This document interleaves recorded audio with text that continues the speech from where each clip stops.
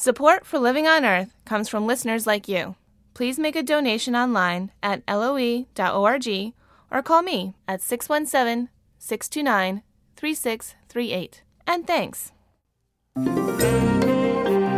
From Public Radio International, this is Living on Earth. I'm Bruce Gellerman.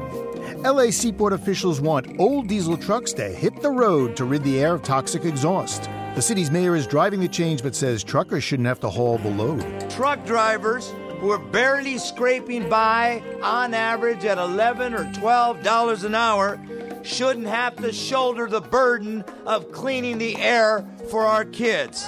Also, Congress pulls the plug again on tax credits for renewable energies. I think you see an industry that is really mystified, and they look to us and say, I thought this was popular, we have broad support, and it's a very frustrating situation right now. And extra, don't read all about it, removing graffiti in Bandelier National Monument. These stories this week on Living on Earth. Stick around.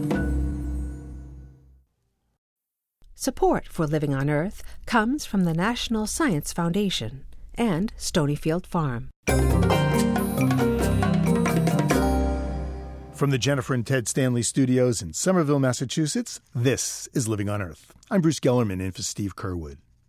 Pollution produced by diesel trucks is a health problem for millions of Americans. Especially dangerous are the tiny particles found in diesel exhaust.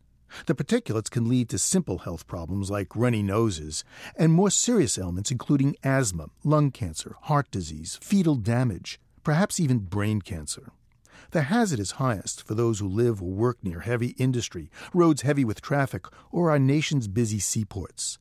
But as Living on Earth's Ingrid Lobet reports, the Port of Los Angeles may have found the solution to the diesel truck exhaust problem. Over the last decade, residents have attended hearing after hearing to demand port authorities in Los Angeles and Long Beach do something about the air pollution, the soot, associated with increasing international trade. My children who were born on the West Side suffer from asthma and other respiratory illnesses.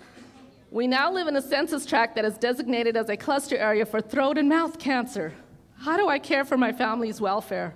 People were furious about the heavy trucks billowing black smoke, idling for hours, and careening through neighborhoods as their drivers struggled to squeeze in 2 container trips a day. When Los Angeles elected Antonio Villaraigosa as mayor, he installed new leadership at the port, leaders who placed public health at the top of their agenda. Port of L.A. Executive Director Geraldine Natz found herself facing an economic problem no one had been able to solve. Right now, the majority of the truckers that come in and out of our port are independent owner-operators. So they own their truck, and they'll get a phone call from a broker who says, I need you to go down to Maersk and pick up a container and take it here. A lot of them operate out of their homes with just a cell phone and a truck. Truckers like Raul Agamenon packed this port hearing room in March to explain the pressures they were under, that they just couldn't pay for newer, cleaner equipment. I've been hauling cargo in and out of the port 25 years. I have a 1987 truck. Here is my check for a week's work, $556. I need to pay $400 for diesel fuel. I'll take home $116. I also want clean air. I want to drive a clean truck. I don't want to harm my children or other people's children either. Truckers testify they want to be part of the solution, not the problem. But many drive old hand-me-down trucks, some with 1 million miles on them. Port Commission President David Freeman describes the result. What has degenerated here is a place where old trucks come to die, and we can't have that. Again, Geraldine Natz. We clearly recognize that the only way we're going to meet health standards is to turn out the whole 16,000 trucks that come in and out of this port each week. And we've got like over 40,000 truck trips a day, every day in and out of this port. Port officials were hoping to expand, but were held back by lawsuits.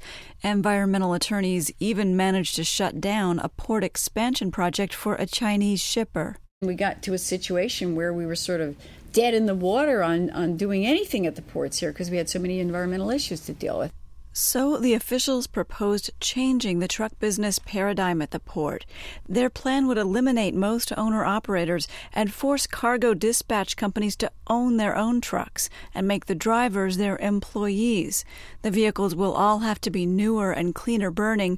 Over the objection of trucking industry groups, port commissioners approved the idea. All in favor?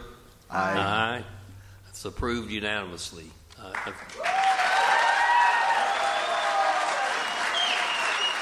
Some local politicians say it was the biggest day of their careers. Mayor Antonio Villaraigosa spoke after the vote. Truck drivers who are barely scraping by on average at $11 or $12 an hour shouldn't have to shoulder the burden of cleaning the air for our kids. Here's how the program works. As of October 1st, no truck can be older than 1989, and soon they'll have to be no older than 2007. Each vehicle will have a radio tag in the undercarriage so that its identifying data will come up on a screen at the port gates. Without it, the gates won't open. It's a far cry from the current system, and it also carries significant security benefits at a place thought to be an attractive target for terrorists. Captain John Holmes is Port Director of Operations.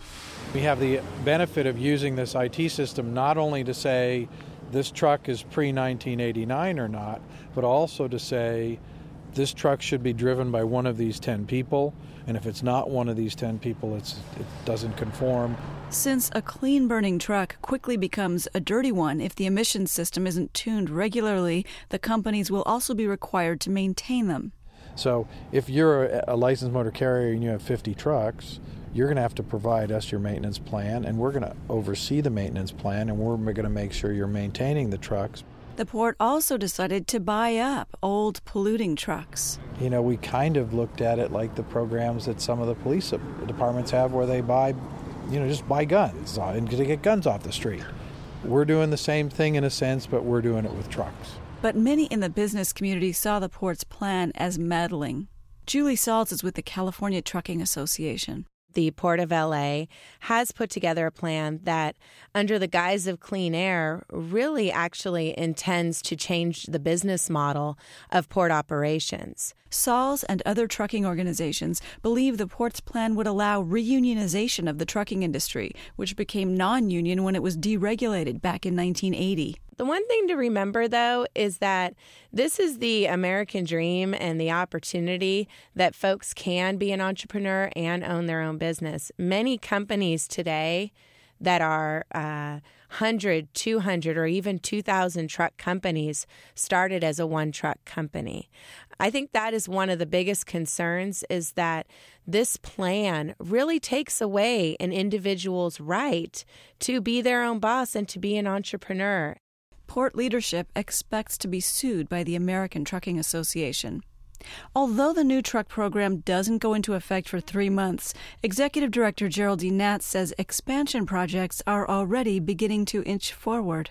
Our board just approved the first project that has been approved in San Pedro Bay in 7 years. But, she says, we're not out of the woods with these environmental groups. They really got to see things. Commission President David Freeman. We're in a serious trust-building period. You can't expect the community to just turn off their anger like it was a neon sign. They're going to keep our feet to the fire until it gets done. Natz and Freeman believe enough dirty trucks will disappear from the port area in the next 2 years that residents will see and air monitors will confirm the air is getting cleaner. For Living on Earth, I'm Ingrid Lobet in Los Angeles.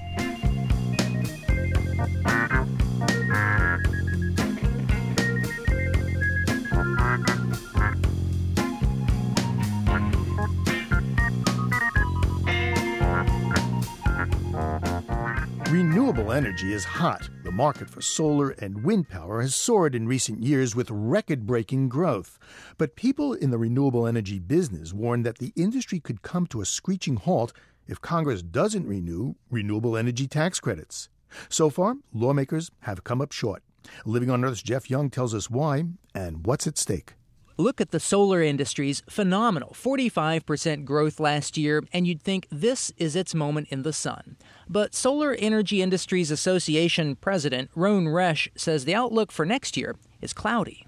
We've already started to see significant sales drop off for the photovoltaic industry, and in fact, we see no new concentrating solar power projects going forward. So we run a risk of very quickly going from an economic engine in this country to being another industry on the unemployment line here in the U.S.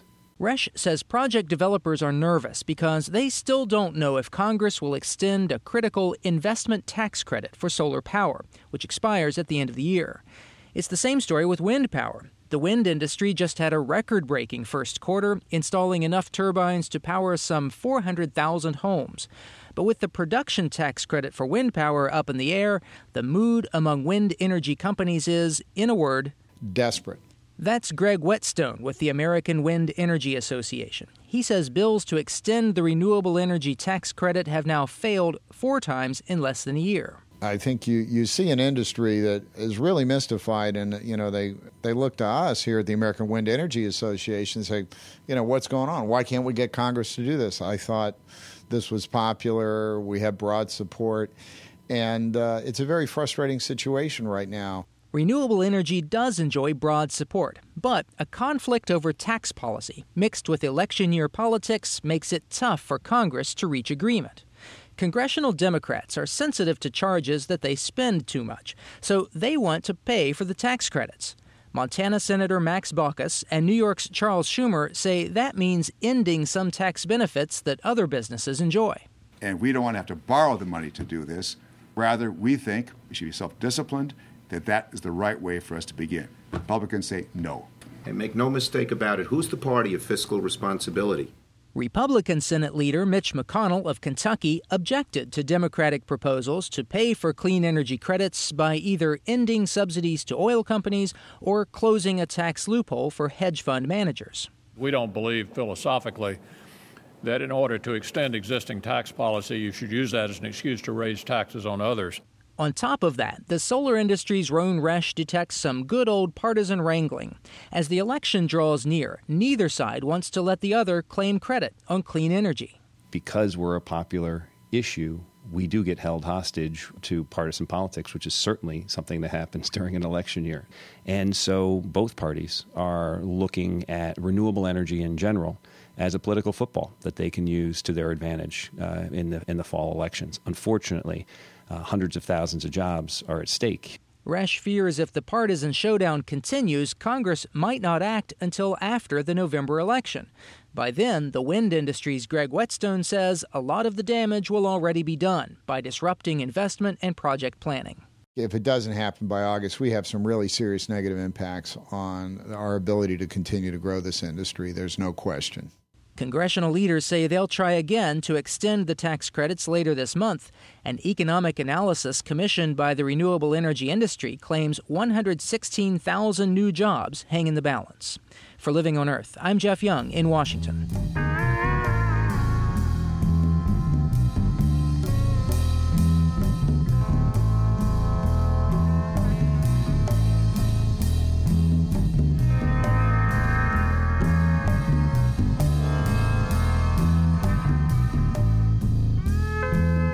Coming up, fighting global warming with a ba-ba here and an oink-oink there. That's just ahead on Living on Earth. It's Living on Earth. I'm Bruce Gellerman. Global warming skeptics argue that people aren't to blame for causing climate change, and maybe they have something. Sheep, cows, and farm deer are also doing their part to warm up the planet. It seems the animals emit 2 of the most powerful greenhouse gases. And in a place like New Zealand, where they raise 40 million sheep, 10 million cows, and 1 million deer, developing less gassy farm animals is a national priority. There are 25 full-time researchers working at the Pastoral Greenhouse Gas Research Consortium in Wellington. Mark Aspen manages the project. Welcome to Living on Earth. It's nice to be here. Mr. Aspen, I understand you grew up on a farm. Is that right? Yes, I have. Yep. So you were very familiar with this problem for a long time. Well, I was in farming, dairy farming and sheep farming for some years, but I didn't realise we were producing methane and nitrous oxide, which are greenhouse gases, so I'm familiar with farming livestock, yes. And ruminant animals, which sheep, cattle and deer are, when they digest forage in their first stomach, the rumen, have a byproduct of methane, one of the major greenhouse gases, and also the urine and dung that's excreted out the other end can lead to nitrous oxide, which is also a greenhouse gas. Well, forgive me if this is not a polite question. I'm not sure how to ask it, but is the problem belching or is it flatulence? It's belching. What actually happens is in the forestomach of a ruminant animal, there's a big bag where you've got lots of microbes and the animals graze and eat their forage, chew it, and inside that first stomach there's basically a big fermentation occurring, breaking down all the plant material so that the animal can get the nutrients from it. And as a byproduct of that fermentation, hydrogen is produced and CO2, and there's a small organism as part of that ecosystem known as a methanogen, which takes those two products, hydrogen and CO2, and combines it and creates CH4, which is methane, and that's belched out. So periodically the animal belches methane out as the fermentation occurs. So it's an ecological system that's been in existence for hundreds of thousands, perhaps millions of years, and we're wanting to try and see whether we can alter it somewhat. I'm sure you've heard every joke there's possibly could be made about this, but it's you never heard every joke. We've heard plenty. But this is a very real problem. Oh, it's a real problem, and there's a lot of more cattle and sheep around the world than there is in New Zealand, so it's not just our problem, it's an international issue, and you'll find in most developing countries large numbers of livestock. Our livestock account for about 14% of global greenhouse gas emissions, so it's not in significant numbers. The issue for New Zealand is that we've got an economy strongly built around agriculture, and that means that we have about 48% of our total greenhouse gas emissions come from agriculture, from methane and nitrous oxide. We're unique as a developed country in that we've got such a strong profile for agricultural greenhouse gases, as opposed to more other developed countries that have a lot more coal and energy greenhouse gas emissions. Now, you're under the gun because, according to the Kyoto Agreement, you've got to reduce very significantly emissions by, 2012? I know I'm talking to the U.S. Yes, we've got to reduce our emissions back to 1990 levels. So that for New Zealand is about a 20 to 25% reductions across our whole economy. And here we face a significant carbon cost in the future, and that's the reason that the country and the industry has engaged in research to try and see whether we can mitigate that problem and reduce that cost. So where is the most fruitful part of the research taking you? Where do you think you can really make significant cuts? There is some products available that can actually reduce nitrous oxide by 30 to 40%. And methane solutions are, we don't have one here today for methane. We think we're still 5 years away from a solution, and probably some years after that before we get widespread adoption amongst our livestock farmers. Our science has taken us into just really discovering and understanding the microbes and how they interact. And we recently completed the genome sequence of one of our major methanogens, which gives us, in a sense, a blueprint or a parts list of the organism and allows us to be a bit more targeted in our approaches as we go forward. What about cloning? I mean, we've cloned the sheep, the Dolly the sheep. Could you clone a sheep that wouldn't, fart? Well, certainly that's not an avenue that we've been looking at. We're using traditional and natural methods of reproduction. We have been looking at animal selection to see whether we can find high and low emitting sheep or cattle, and then perhaps if we can identify those animals and breed from them, that's a long-term solution that's part of our approach to this issue as well. Yeah, and Prime Minister Helen Clark has set as a national goal of New Zealand to become the world's first carbon-neutral country. I wouldn't like to comment on that. Yeah, she definitely has had that. So, we're pretty conscious about trying to do the right thing. We only account for 0.2% of the world's greenhouse gases emissions. So we're very small in a global scale, but we like to believe that we can still be leaders and do the right thing. Well, Mr. Aspin, I want to thank you very much. Really appreciate your time. No, you're welcome. And Haere Rā.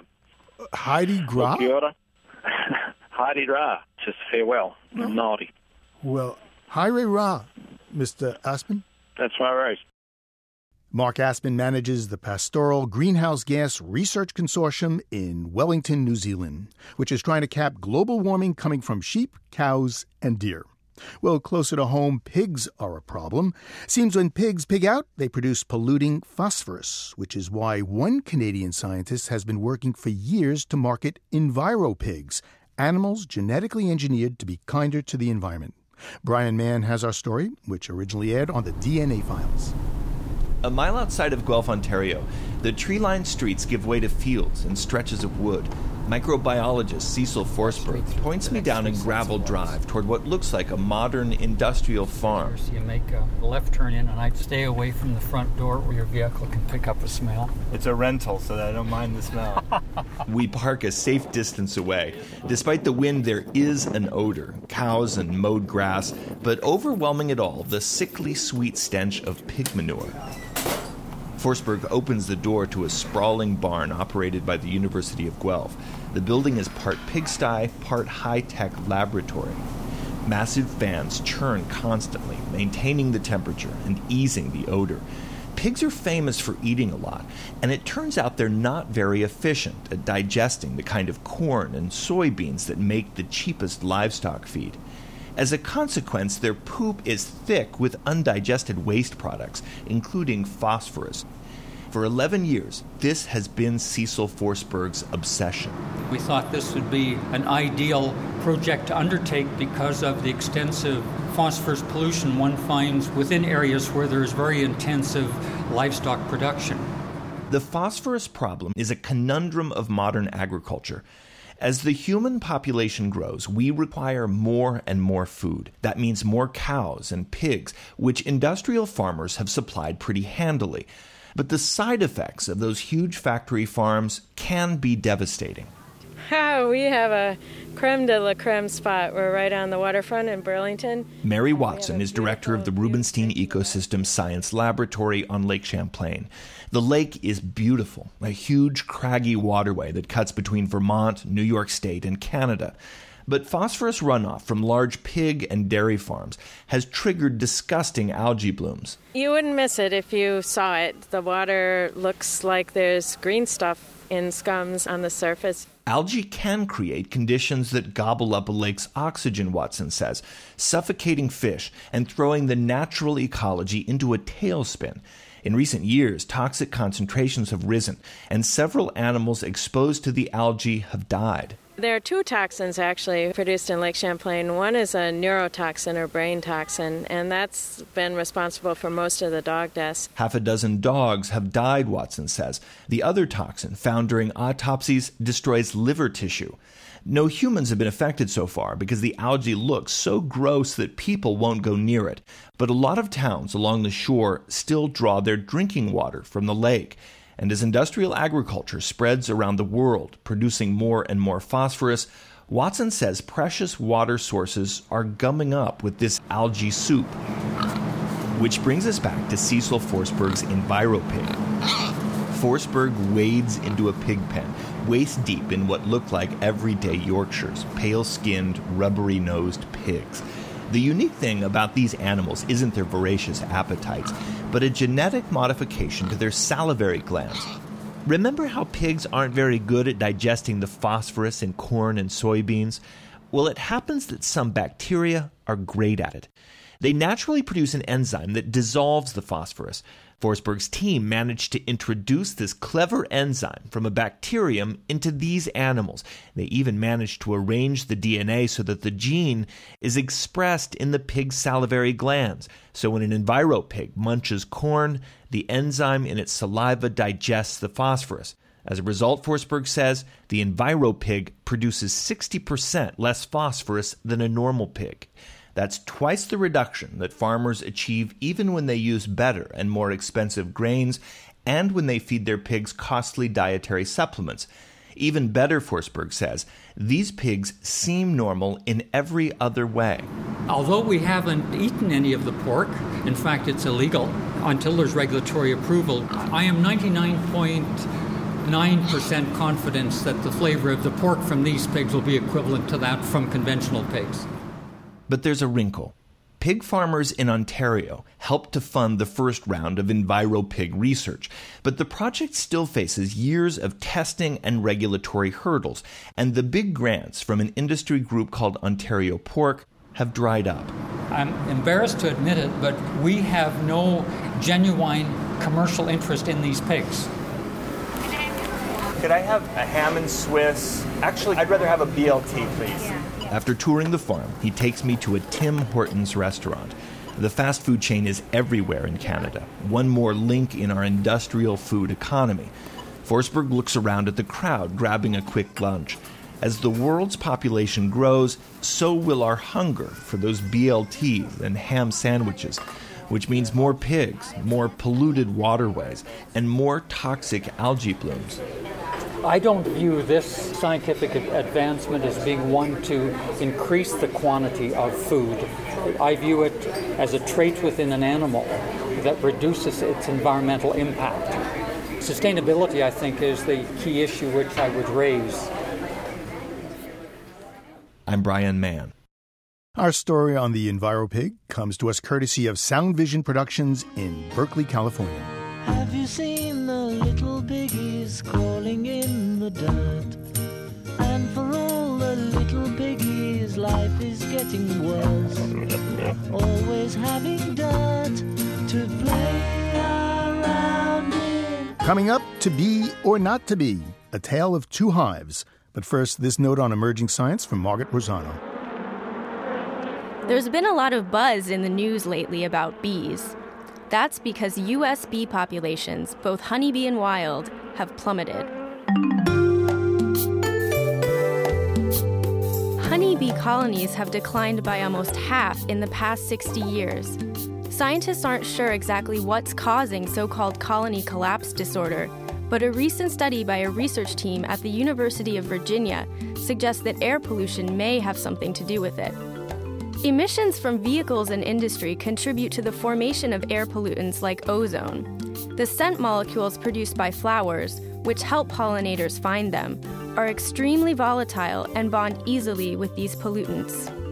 The UVA researchers created a mathematical model that shows how far scent molecules travel at different levels of pollution, from very low pre-industrial revolution levels to current levels found in areas downwind of large cities.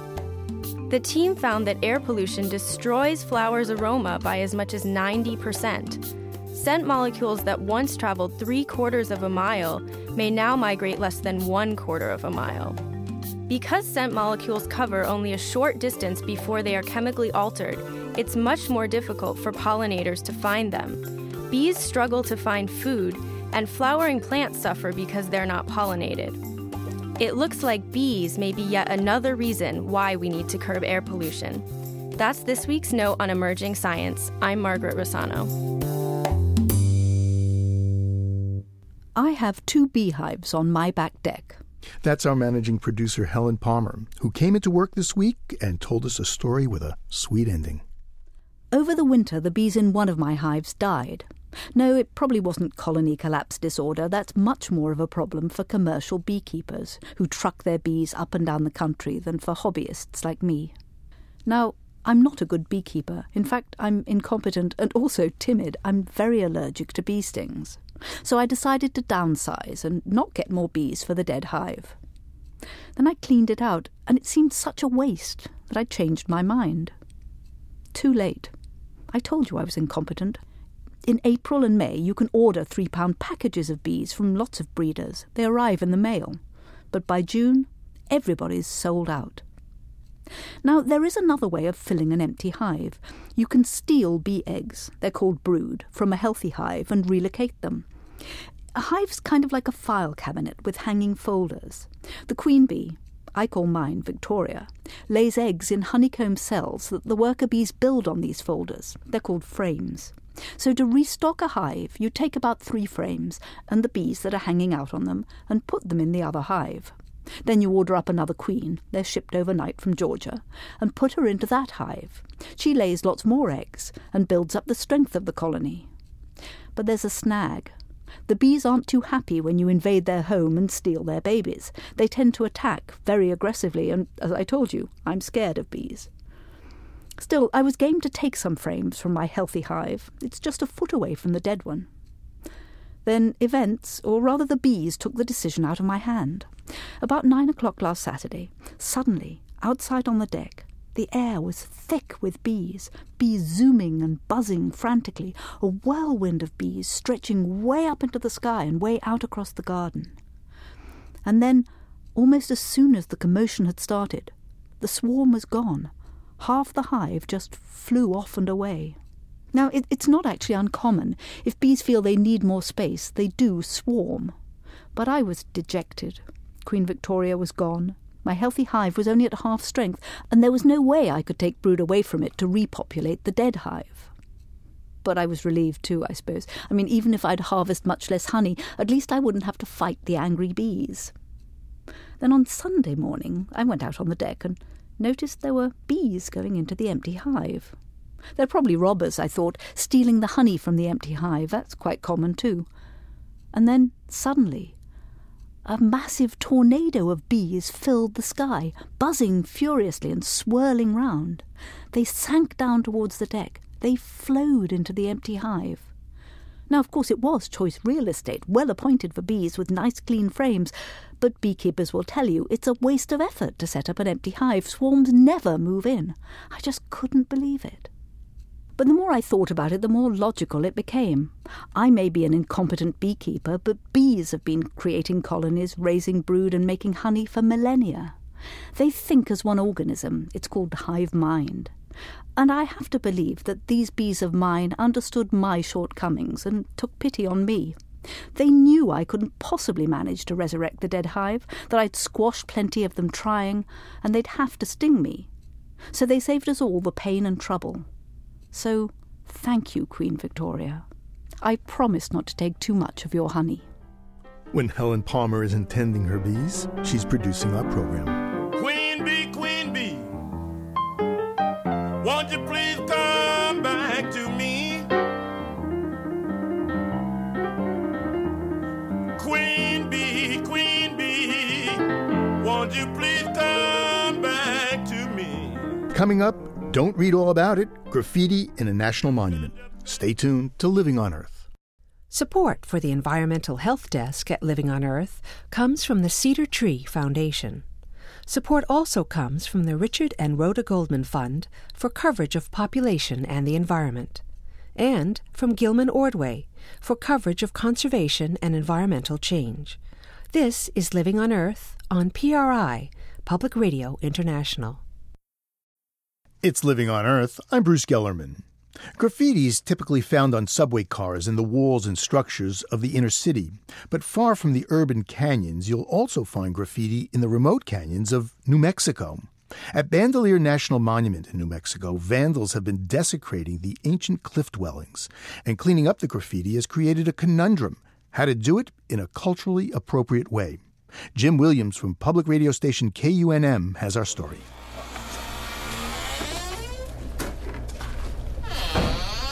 Larry Humetua steps out of his old stone building office with a couple of buckets. He's about to head up the Canyon Trail here in New Mexico's Bandelier National Monument to deal with graffiti park visitors have left on some of the 800-year-old cliff dwellings. We have to bring out our fill material, which consists of a couple of different clays, some red tuff, gray tuff, trail sand, tools we call micro spatulas.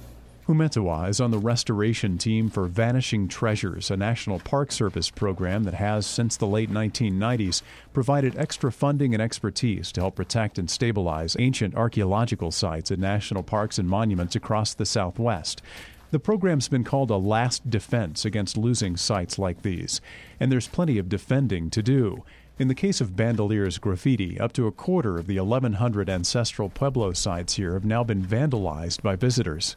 Humetua is from Santo Domingo Pueblo, a reservation about 40 miles to the south of here. It's likely his ancestors built these ancient dwellings. You know, it's very important. I do feel that connection, you know.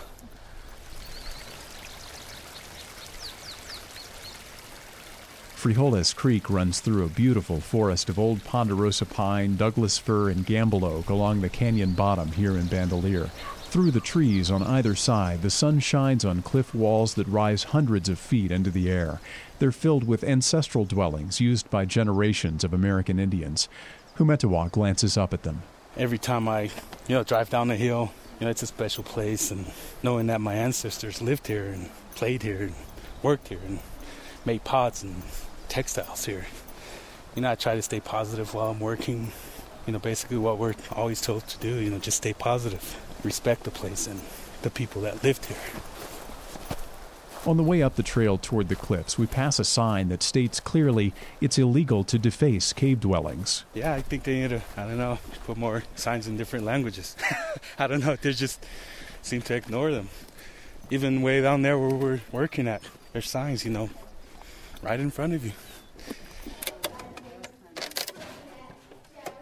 We climb the ladder made out of small logs up into one of the caveates, a round room about 8 feet high and 15 feet deep, carved into the compressed volcanic ash, or tuff, of the cliff wall. We probably started, C, ended up O over here. Humetewa waves his hand across where someone had carved the name of an old Spanish conquistador, Coronado. In another spot, a visitor had written his own name, Leonardo. That one was difficult to cover because it sprawled across the wall. But if Humetewa wasn't pointing at it, no one would ever know it had been there. You can tell that Leonardo was up there once, but I don't see no new graffiti, so it's working. That's clearly important to Humetewa because he takes the graffiti personally. To me, it's like coming into my house and carving your name on my wall. That's how I feel that these are disrespectful. I wouldn't go into anybody's house and carve my name into their wall. For the restoration, the process of color and texture matching is meticulous. Tuff mixed with trail sand, lime, ionized water, and pigment. The mix and the application have to be rough textured to match the way the walls are naturally eroding. Yeah, you don't want to add too much water because it's just going to get too watery.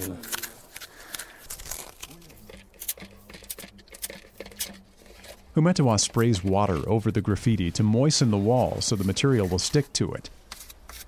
The mix is then carefully applied by spatula over the carved graffiti. I'm going to go before you, okay? The graffiti in this cave is so severe. Before it was treated, it was so severe that there was basically little to no original material left. That's Connor McMahon, Humetewa's restoration partner. This caveate, about 300 feet down the cliff from the other, originally had a black ceiling created by centuries of smoke from burning wood in it. It has over time become a chalkboard of sorts for people to carve their own messages, initials, names, profanity. McMahon says that here, he and Humetewa had to break from their traditional method of just covering over individual graffiti markings. As many as 4 times a year in the hot, high desert sun, they have to resoot the whole thing. So basically what we do is we come in here with small pieces of highly resinous wood, essentially fire starters, kindling. We close the caveate, we come in here with full respirators, and we light these pieces of wood and re-smoke the entire upper half of the kiva. This room, and many others like it here, were sacred places for generations, and to their descendants, they still are. Their perspective on sites like this are that these sites are still occupied by their ancestors, that life is very cyclical. Lauren Meyer is an architectural conservator with the Vanishing Treasures program at Bandelier. She says the program has consulted with the current Pueblo people in the area, including Larry Humetewa, to make sure restoration is done correctly. Their ancestors live on in these sites, and these sites, are supposed to erode naturally. It's all about coming from the earth and going back to the earth. And Larry brings that perspective to us, which helps inform our decisions about treating these sites. About $25,000 a year is dedicated to treating these sites at Bandelier. Lauren Meyer and other preservation advocates say that's barely enough to continually treat them and educate the public about their cultural history. The Vanishing Treasures program focuses almost exclusively on Southwest parks, where many ancient cultural sites exist. But other national parks and monuments around the country have little funding for restoration programs. One former parks director called the lack of funding an undeniable crisis in care, and it's sure to affect historical parks around the country for years to come. For Living on Earth, I'm Jim Williams in Bandelier National Monument in New Mexico.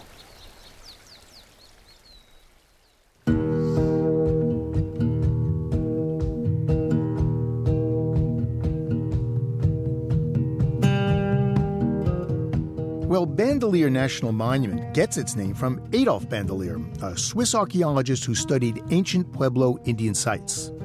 The language that we use to describe our landscape often has origins and meanings that are lost to us now. The book Home Ground: Language for an American Landscape reminds us of where the terms that define our environment come from. The book was compiled by Barry Lopez and Deborah Gwatney, and from time to time we've been featuring some of those terms on Living on Earth. Today, writer John Daniel and his description of the term blaze. Blaze. Blaze, meaning a white patch on a horse's forehead, was applied by English colonists to the marking of a forest route by periodically axing off a piece of tree bark to expose a portion of lighter-colored wood. The Native Americans they learned from blazed lightly with tomahawks when pursuing wounded prey to code the way back. For Euro-Americans, the word came to signify both the marking and the making of a path, road, or survey line, and the fact or fancy of blazing a trail took on mythic status with the westward expansion. Many hiking trails still bear blazes, made in the traditional fashion or applied as small metal plates instead, usually superfluous in summer, but useful to ski trekkers when snow has buried the trail. There may be woodsmen in some hinterlands of the continent who still of necessity blaze trees, but the last blazers are chiefly foresters who use spray paint and plastic ribbons to mark timber sales. For the rest of us, as we blaze into our future, the term has ascended to pure metaphor.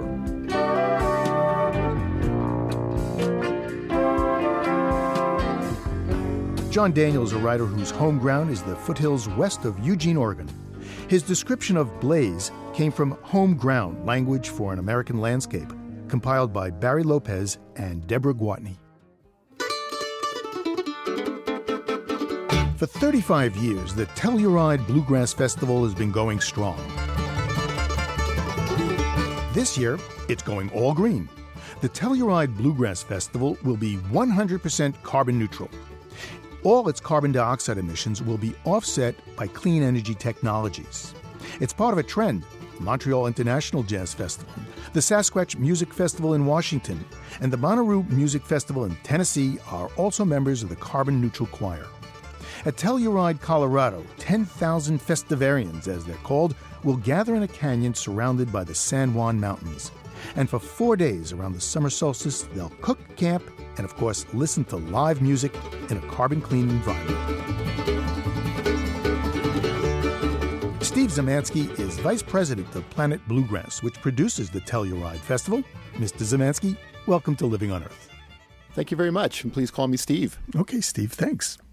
Boy, this Bluegrass Festival, very ambitious, carbon neutral. We've been actually doing that since 2003 through a variety of ways. And like most things that we've been doing at the festival, it's evolved over the years. And basically what we do is we look at the previous year's festival and we look at where all our tickets were sold from around the country and the world. And through survey data, we're able to tell you how many people are in a car and how many folks fly and how many folks drive. And we crunch the numbers and get a total carbon dioxide emission number that's created, and then we try to offset those. And I guess the large majority of the carbon is coming from exactly that people getting to Telluride. It really is, and that was one of the things we realized in pretty short order. Well over 90% of all the emissions created are from travel. It's exacerbated by the fact that Telluride is in the middle of nowhere, if there's still such a place in the country. How do you hope to make all that travel carbon neutral? Well, first with looking at efficiencies, and we have a pretty aggressive carpooling program. And then obviously there's going to be a certain number of cars that just have to make the drive. So what we've been doing more the last couple of years is offsetting with projects that are going on around the country now in landfills. So we're working with a huge landfill in Illinois. It's 195 acres to sequester all the methane from that landfill. The methane actually is used then to create energy for the community. And this is basically done with the help of folks like us and other people who are out there looking to put their money into these projects. So, Steve, how much carbon are you hoping to offset? Well, this year that number comes into right around 5.7 million pounds of carbon. That is equal to taking 500 cars off the road forever. Yeah, because I'm thinking you've got 10,000 people showing up at your door for 4 days. They're going to eat a lot. They're going to drink a lot. They're going to produce a lot of waste. How do you deal with that kind of carbon-creating, content? Well, it's, again, take water, for instance. It's kind of evolved over the years. But in 2004, we were working with a local business down there that developed the first corn plastic water bottle in the world. Part of the things we've really been mandating at the festival now is everything in the festival grounds must be recyclable or compostable. And so having this, compostable bottle was, we were touting it off, but look at us, we're cool. We have the ability to throw this in our compost pile. We've come to realize through lots of, reading and other, dialogues we've had, well, bottles, no matter what you're doing, you still have a waste stream. You still have to drive it somewhere. You still have that carbon, footprint. So why not get rid of the bottles entirely? That's kind of, one of our new initiatives this year is to really go back to drinking local water. And so we're pretty excited that we're going to have a wonderful, free, filtered water station for all our audience. And they can bring their reusable bottle. And let's not have any plastic at the festival. People can bring tin cups like they used to use back in the old days of silver mining. It's funny, we're going right back to that, the stainless steel mug. We have a Clean Canteen product. All our artists are going to get a nice calligraphied Clean Canteen with their name on it. And from the stage, they're going to be sending the same message that our audience is sending. Well, so that covers the drink. What about the food? You got 10,000 people. We have a whole backstage catering for our artists and families and guests of approximately 1,000 meals a day. One of the initiatives back there in the last couple of years was really looking at, the food footprint. The organics were definitely high on the list, but what we've realized is really local food, sourcing local food is just as important, if not more important, than sourcing organic food. And happy to say that we're getting, even in June in Telluride, we're able to get all our dairy from Colorado. We're able to get chicken from Colorado. We're right at 75% now, all organic menu as well for our backstage. And we'd love to see the vendors out front do that, but we want to be able to prove to ourselves that, yes, we can go organic, we can source local, and then once we have, feel like we're doing that and it's possible, then, we'll ask our vendors to do that as well. You've just got some real headliners. Andy DeFranco, Arlo Guthrie, of course. One of the bands that I actually never heard of, I've got to admit, is Leftover Salmon.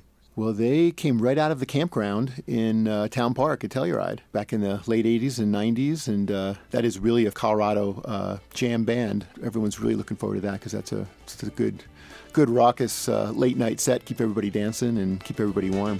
Oh, won't you take me down to the bend in the river? Hope it goes under the love tree. Oh, tell me, darling, that you love me forever. Set our spirits free. I understand that this is actually the second year you have something called the Campsite Challenge.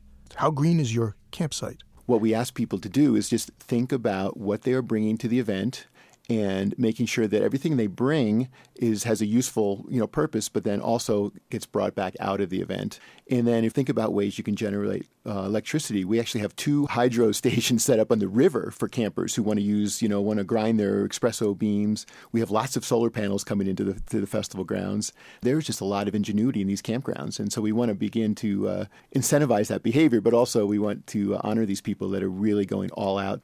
Steve, do you think there's something about bluegrass music that lends itself naturally to the message and behaviors you're trying to change? I do, but I really think our venues out here in Colorado really just speak to the beauty and the pristine nature of Telluride. Folks immediately get it. I think it's wired in that this is a beautiful place. We need to keep this place beautiful and we need to preserve it. And so we're lucky enough, I think, to have nature just in everyone's face all the time. And so I think it's been a little easier messaging around that because it's just so obvious that this kind of environment is only possible if we take care of our event. Have any of your performers come up with a carbon-neutral song for the show? The Bare Naked Ladies made up a song like they frequently do a couple years ago, and they actually threw in some fun comments about the greening of the event. But that was as close as we got. Well, Steve, thank you very much. I really appreciate it. Have a great time at this year's festival. We certainly will. Thank you very much. Steve Zemansky is Vice President of Planet Bluegrass, which produces the Telluride Bluegrass Festival. I gotta say, I'm really proud to play at a festival that is so environmentally conscious. They have offset all of other musicians' travel by buying wind power for this show. This festival has invested in a huge amount of wind power, which is the logical choice. On the next Living on Earth, Population and the Environment. A new book says women are the key to regulating both. There's a new Idaho basically every week, and that's people, not potatoes. And it has a major, major impact on all the environmental problems we face. And the best way to address it is to give women literally what they want. What women want and why that's best for the environment. Next time on Living on Earth. Living on Earth is produced by the World Media Foundation. Our crew includes Ashley Ahern, Bobby Bascom, Eileen Belinsky, Ingrid Lobet, Helen Palmer, Mitra Taj, and Jeff Young, with help from Jennifer Basler and Sarah Calkins. Our interns are Kim Gittleson and Jessica Elise Smith. Jeff Turton is our technical director. Allison Lirish-Dean composed our themes. Special thanks this week to the National Parks Conservation Association. You can find us at LOE.org. Steve Curwood is our executive producer. I'm Bruce Gellerman. Thanks for listening. Funding for Living on Earth comes from the National Science Foundation, supporting coverage of emerging science, and Stonyfield Farm, organic yogurt and smoothies. Stonyfield pays its farmers not to use artificial growth hormones on their cows. Details at stonyfield.com. Support also comes from you, our listeners, the Ford Foundation, the Town Creek Foundation, the Oak Foundation, supporting coverage of climate change and marine issues, the Bill and Melinda Gates Foundation, dedicated to the idea that all people deserve the chance to live a healthy, productive life. Information at gatesfoundation.org. And Pax World Mutual Funds, socially and environmentally sustainable investing. Pax World for tomorrow. On the web at paxworld.com. PRI, Public Radio International.